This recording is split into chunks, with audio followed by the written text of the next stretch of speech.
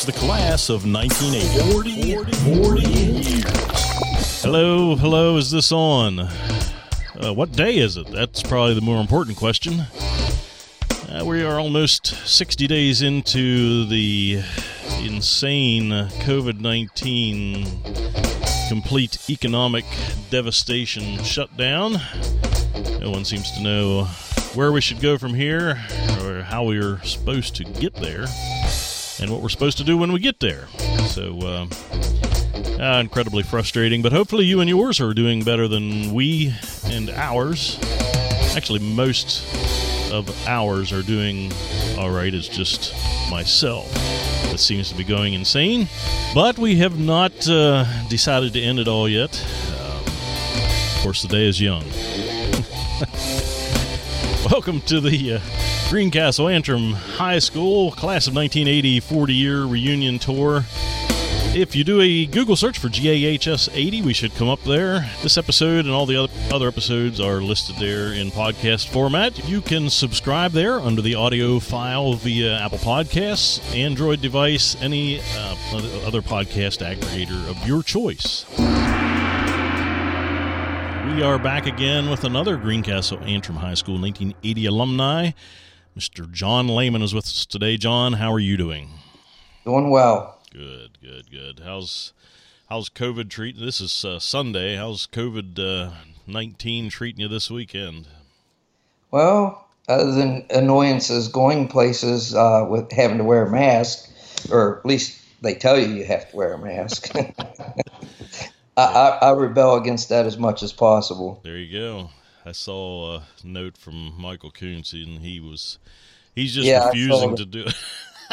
I know you're allowed to do that, but oh man, I hate them because I don't wear my contacts all the time. So when I have glasses on, it just fogs up the glasses continuous. So right, it's most annoying. But anyway, This too shall pass, hopefully soon. So tell us a little bit about yourself as far as what you've done for the last 40 years. Hard to believe it's been 40 years, but 40 years since we graduated. What have you been doing with yourself? Well, pretty much like a lot of people work. I've been in residential construction for all but about 5 years of that. I worked for a commercial company. They did a little bit of residential, but mostly commercial in there, but other than that, it's been residential construction. Right out of high school, went to work for, I went to work on co-op from the Career Center, Votech as we knew it, and worked for Marlon Gaiman in Chambersburg. I know Marlon. And that's an interesting story. I was the third generation to work for him. My grandfather was with him when he started his business. And then when my dad came back from 1W service, he went to work for him, and then I went to work for him my senior year. So that was kind of interesting. And then locally, I worked for Henry Stauffer, Mike Stauffer's dad. I knew Henry well. He was part of Lions Club in Chambersburg when I was president there. Worked for him for approximately 15 years, and that's who I was working for. Oh, I was working for him when he passed away. And then I basically picked up the pieces or what was left of his company and was in business for myself for 13 years, and then went to work for the residential company after the economy took a downturn. Okay. I imagine like 2008, 2009 crash? No, I actually survived that. It was the beginning of President Obama's second term that things had gotten to the point where I didn't want to try to ride out another 4 years, and this opportunity presented itself, so I went to work there. So where are you working now? Right now I work for Mount Tabor Builders out of Clear Spring. Okay. I'm a superintendent. Basically, I run 5 or 6 jobs at a time, doing anything from additions to full houses and so forth. All right, and most of those jobs are down in that area, or where are they? Yes. I did do a house this summer in Shippensburg and one here in Greencastle, but the majority of the work is Hagerstown, West Virginia. Okay. And what price range houses do they build? Um, Mostly upper end. We have one to start in Needmore this fall, and that one's supposed to be, I think the contract on that's 1.2 million. Okay. Yeah, that's upper end. Yeah. Of course, down in Frederick prices are so high, in certain parts of Maryland like that, you sometimes you don't buy much for $1 million.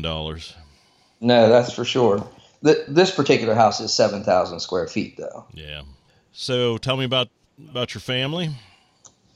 Well, I've been married, be 38 years in September, and that's a nice long time. Yes, it is. Can't believe she put up with me that long. That's what she's no. Yeah, she would tell you that too. Have two children, a son and a daughter. A son is 32 and lives in Ortana, Pennsylvania, and he works for Penn State. He is the director of the Graham Center for Entrepreneurial Leadership in York, Pennsylvania. Okay. And our daughter is 29, and she lives in Chambersburg and works for Patriot. Okay. Great. Yeah, Mike works for Patriot, doesn't he? Yes. Yeah. Yes. Yeah. Well, I saw Mike Stauffer at maybe 7 years ago at Stoner's Drive-In. He had walked down from the credit union to have lunch and talked to him for a little bit, but I haven't seen him since. Did see his wife. She showed me a rental property I was looking at and talked to her a bit. But I don't see Mike Stauffer on Facebook, so need to get him on here and hear his story. But anyway, not to sidetrack you. What about grandchildren? Yes, one grandson. He is 4. And if I knew grandkids were so much fun, I'd have had them first. I don't think you're allowed to do that. True. True. Yeah, they are. I don't know. You're older, and so you're more patient anyway. And of course, when you get tired of them, you can just send them home with their parents. So yes. Interesting places that you've vacationed or visited over the years? Well, probably the most interesting thing was for our 25th wedding anniversary. We took a cruise on the Inside Passage from Alaska. And I've heard the Alaskan cruises are amazing, so I haven't had the pleasure, but my parents went, and everyone I've ever talked to just said it's absolutely beautiful. Yes. It's like you looking out and you're thinking, man, that's just absolutely gorgeous. It doesn't get much better than that. And you turn around and it's just as beautiful. It's amazing. That's great. Glad you were able to enjoy that. Any other places stand out? Well, not particularly. We don't do a lot of traveling. One of, I guess it's our hobbies, I'd say kind of both my wife and I are into dogs. When we built our house here in 2000, we had one dog and one cat. And in the last 20 years, we've had as many as 22 dogs. Oh, my goodness. And of course, the cat has disappeared. After the third dog showed up, he got a little bit nervous, and so we found him another home.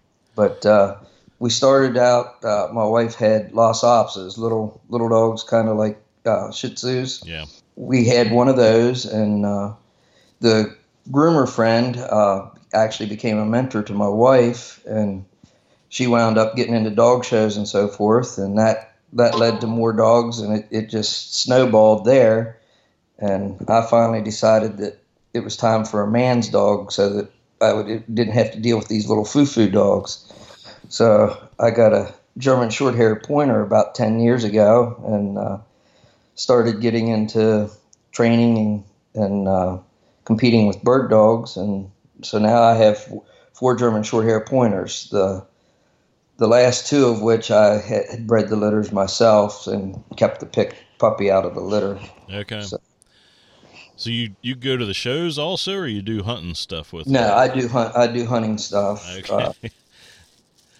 And I didn't hear maybe you told us, do you still live around here, or you live? Yes. Okay. No, I still live in the Greencastle area. All right. Live on Beamer Sturfer Road. I assume you have some acreage if you have if you're raising dogs. Actually, just about a half acre, and there's fields around us, so I'm able to run them on that. And then I have various friends in the area that also do that, and we go to local farms and so forth to train. We've had a couple dogs, and I'm horrible at training. So how hard is it to learn to train dogs? Well, it you get out of it what you want to put into it. You have to, the more dedicated you are, the more you can get out of it. The big thing, there's a lot of similar principles to raising kids. You know, you got to be consistent, and you got to give a lot of love when you demand a lot from them. They need a lot of love too. You can't just be demanding and expect them to perform all the time. Okay.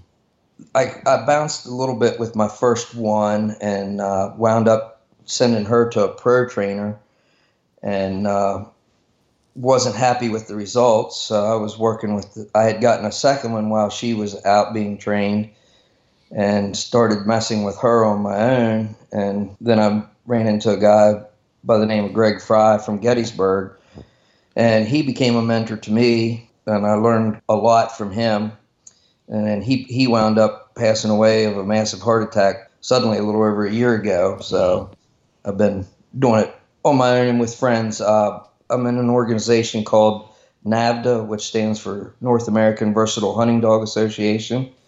And we have there's local chapters and stuff. And so I'm a member of the Keystone chapter, and it's all kind of like-minded people, and we help each other. You know, if I have a problem, somebody else probably has dealt with that, and we'll help you through it, and, you know, vice versa.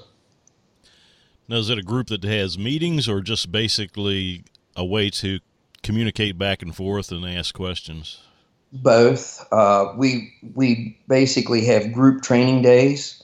The Keystone chapter, before COVID hit us this year, usually met twice a month, starting in March. And where would that be? At local game lands. We do Newville, York Springs game lands, York, New Salem, Rossville, just different game lands that have open fields that we can train in, and also water. That's the one thing about the versatile breeds. You can take them duck hunting. I'll set in a duck blind and so forth with you, or you can go out and do upland hunting. My dogs will point, pheasants, grouse, quail, woodcock. Now that's a tough bird to hit, a woodcock. Shooting one of them things flying through a swampy wooded area is quite a challenge. I assume there is some advantage to moving or training in different areas, maybe unknown areas. It sounds like you move around to several different places. Yes, dogs become comfortable, and they think, just like a kid, that they know more than the handler, and think they know what they want, what you want them to do, and they attempt to go do that, not necessarily when they're supposed to do it. So that's one of the advantages of training at different places. And one of the things I like to do for testing is test somewhere else that I haven't even trained there. And if I have trained there, it's not usually more than once before I test. That's a lot of fun. Plus, you get to meet more people that way. And the thing about that is, when we do at our local test, I've tested there a time or so, but you feel you don't relax as much because you want the test to run smoothly. So you are kind of thinking like, well, I should go over there and help with that. When it's about, it's just you and your dog that day. They don't really expect you to work. But if you're very involved in the club, then you feel like you need to work.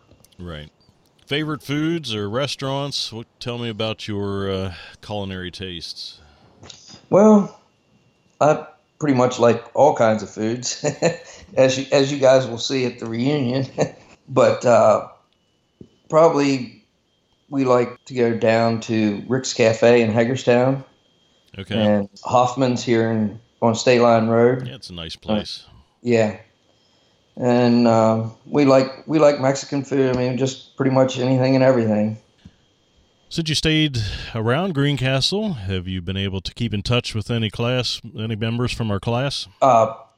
Here lately, since the kids are gone, not so much. But when our kids were growing up, Jeff and Cheryl, their son Travis, and our son Alan were good friends, and the Wieslings, their son Adam, was that same age, so seeing each other at sporting events and so forth with our kids, and stayed in contact with them that way.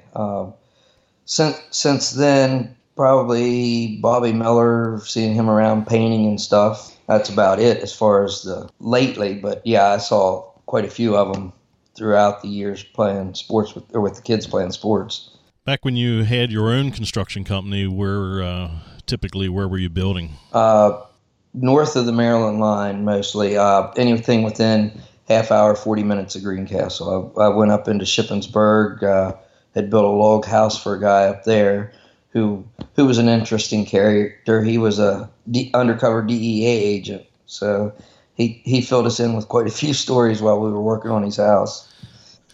Yeah, I was invited to sing on a show in Baltimore with a couple quartet guys that I hadn't met before, but they knew that I knew some of their songs, and so they invited me to come down. I was asking, we were asking each other what we did, and of course they knew each other, and the one guy said, I work at an agency in D.C., and I'm pushing a little harder, and after a while he leaves the room, and one of the guys said, you shouldn't really ask too much about what he does. You might not want to ask him too many questions. Yeah, he might have to kill you. Yeah, exactly. Any interesting memories or stories from high school? Well, I don't know. Maybe we don't want to go there. Well, Michael and I, told some stuff that needed to have the statute of limitations run out on. So. Yeah. I found it interesting. I too remember the day that you put the yellow Camaro over the side of the hill. Oh, really? Yep. Wow. Probably, when we hit ninth grade, skipping school or skipping class a day and going to the Cumberland Life Festival, and trying to avoid getting caught doing that. And then, of course, the big skip days in high school. The funny thing was, with going to the Career Center, you wound up with the same group of classmates, for the last 3 years of high school. Right. So when you were at homeschool, it was that same group, and we had a lot of fun during those classes. I think Bill would probably agree with that. We had Mr. Snare for Problems of Democracy, POD, and we got into some lengthy discussions about the politics of the day. I can only imagine what it would be like today. Back then we couldn't even imagine this kind of a deal, but not more than a couple months ago we thought we were fairly free people, and I had no idea the governors had this kind of power without any accountability. They just make an edict and we're supposed to follow. Yeah, well, I'm not so sure that they do have that authority, but we're kind of like sheep. We just follow along. But I think we need to stop and think and ask ourselves some serious questions about how much authority people do have over us. Yeah, I just finished watching I think it was on Netflix, the series Waco, and some things in there about FBI doing, making some mistakes, which be that as it may. But one of the things I thought was interesting was one of the agents talking to another one and says, there was one of us for every 5,000 civilians. So the only way that we actually have power over them is to convince them that we are more powerful. And be that as it may, the power of convincing the populace that this is the right way, and if you disagree, right, you're going to be shunned or whatever. I'm not a big fan of that tactic myself, but it's getting to be, seems to be working. But I think there is a groundswell of dissension coming up. I see more and more of it. The biggest frustration for me is we were told we had to lock everything down to flatten the curve. Well, we flattened the curve so much that hospitals had to lay people off. Staff is cutting hours. We have so much more capacity than we even started to use, and so now they've changed the narrative. They don't know how to get us out of this, and they've changed the narrative to we're going to try to control this virus or stop this virus, which there's no epidemiologist that ever said we could control or stop this virus. Yes. Well, through all of this, I've been pretty fortunate because Maryland has deemed construction as essential, and so I've personally been able to continue to work through all of this. But my wife is a beautician, and she has a beauty shop here in the house, and she hasn't worked since I guess her last day of work was March 18th. It's just tough. It's, you can't hardly comprehend that the government can tell you that you can't work, and she has applied for the Pennsylvania unemployment thing, and she just checked today, and there's still no record of them doing any processing with her claim or anything. Yeah, they're so far behind, and of course they shut their offices down, so all the paperwork's getting backed up, and it'll take forever to sort all that out. And the payroll protection thing is fine for businesses that payroll is a significant part of their overhead, but for one-man shops like myself that have, payroll is a small part of my overhead, the payroll protection plan, I can get a month and a half payroll, but that loan does nothing for my total overhead costs, so it would just be like a drop in the bucket. Yeah, I'm afraid that if I was still in business for myself the way I had been, that you might have been reading about me going to jail, because I wouldn't have taken it. I would have been back to work and left the chips fall where they may, and they could have hauled me off kicking and screaming. Yep. Anything else that you want to talk about that I didn't ask you? Well, not necessarily, but I do have I don't know if you remember it or not, one night that you and I were at the Lighthouse Youth Center, and a couple girls soaped your vehicle windows and stuff, and you and I jumped in my car and we took off for Chambersburg, and we passed, this car pulled over and left us around it, and then come out and pulled us over here. It was an unmarked state trooper, and I do not remember that. You couldn't, after it was all over, you couldn't believe that I talked my way out of that ticket, because he said, "You come up on me like you were shot out of a cat's, you know what?" Yeah. So, you must like driving fast like I like to drive fast.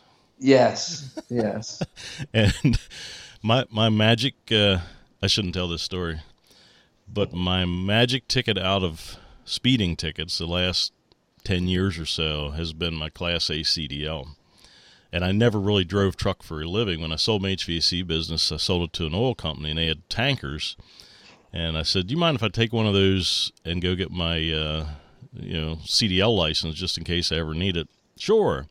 And of course, boys like driving big trucks anyway. So right. Every time except once, like 10 or so times in the last 6 years, I've been pulled over for speeding, and it's usually like 15 or 20 over. And they come up and, all mad, and I give them my license. They go back, and they come back up and say, "Mr. Martin, I assume you'd like to keep your CDL?" I said, "Yes, sir, I would." And they said, "Well, we're going to write you up for failure to obey a traffic sign," which there's no points and and the fine's less. So I haven't got any points except for one. I was almost 30 over in Maryland one night, and that one, I went to court and talked it down a little bit, but I didn't get away for scot-free. But anyway, yeah, I still like to drive pretty fast. So in other words, the moral of the story is get your CDL license, and then you can speed. Well, I wouldn't want to recommend that to everyone, but most of the officers that I've ever dealt with in my life are pretty decent people, and I guess they do not want to make it difficult for someone to earn a livelihood, so I appreciate that. Any other crazy stories like that? I didn't even remember that night, but I don't think so. certain things shall remain unsaid. Right. Although I must say that your son looks a lot like you did back in high school. We go to Five Forks Church, and Okay. Dustin plays the drums and stuff there. Yeah, so. I had no idea. Well, I knew he went there to church and that he plays the drums, but yeah, the interesting drum story. 30-some years ago, I've always had this little sound studio in my house, a little recording studio. I had a multi-track, 8-track recorder, and it was going to the digital age, and I was wanting to upgrade. So I took it in to a little music store in town in Chambersburg, and was going to sell it on consignment. And the guy said, I've been looking for one of those for myself. He said, would you consider trading for anything? And I looked around and I said, you know what? I have no idea how, but I've always wanted to play drums. There's this drum set sitting there. He said, well, okay. He said, I have $800 on that. He said, that's about what that recorder's worth. He said, I'll trade you even up.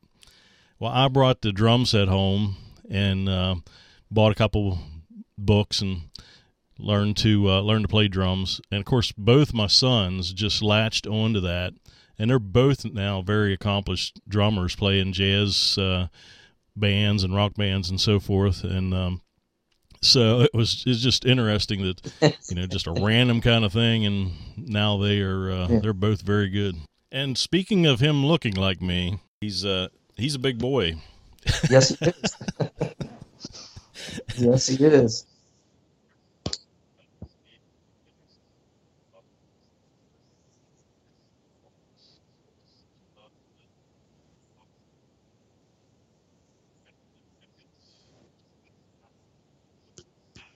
Well, thank you. And you have yourself a good rest of your weekend, and I'm going to probably go order a pizza, since that's kind of our thing on Sunday nights. All right. Enjoy. See you later, John. Thanks a lot. Yes, sir. Bye. And we want to thank you for tuning in, listening to another classmate story. Hope you all are enjoying these, and I hope a few more of you decide to participate. Just my contact information is at the top of the webpage where each of the episodes are hosted, or you can hook up with me on Facebook. Have a great day, and we'll see you next time.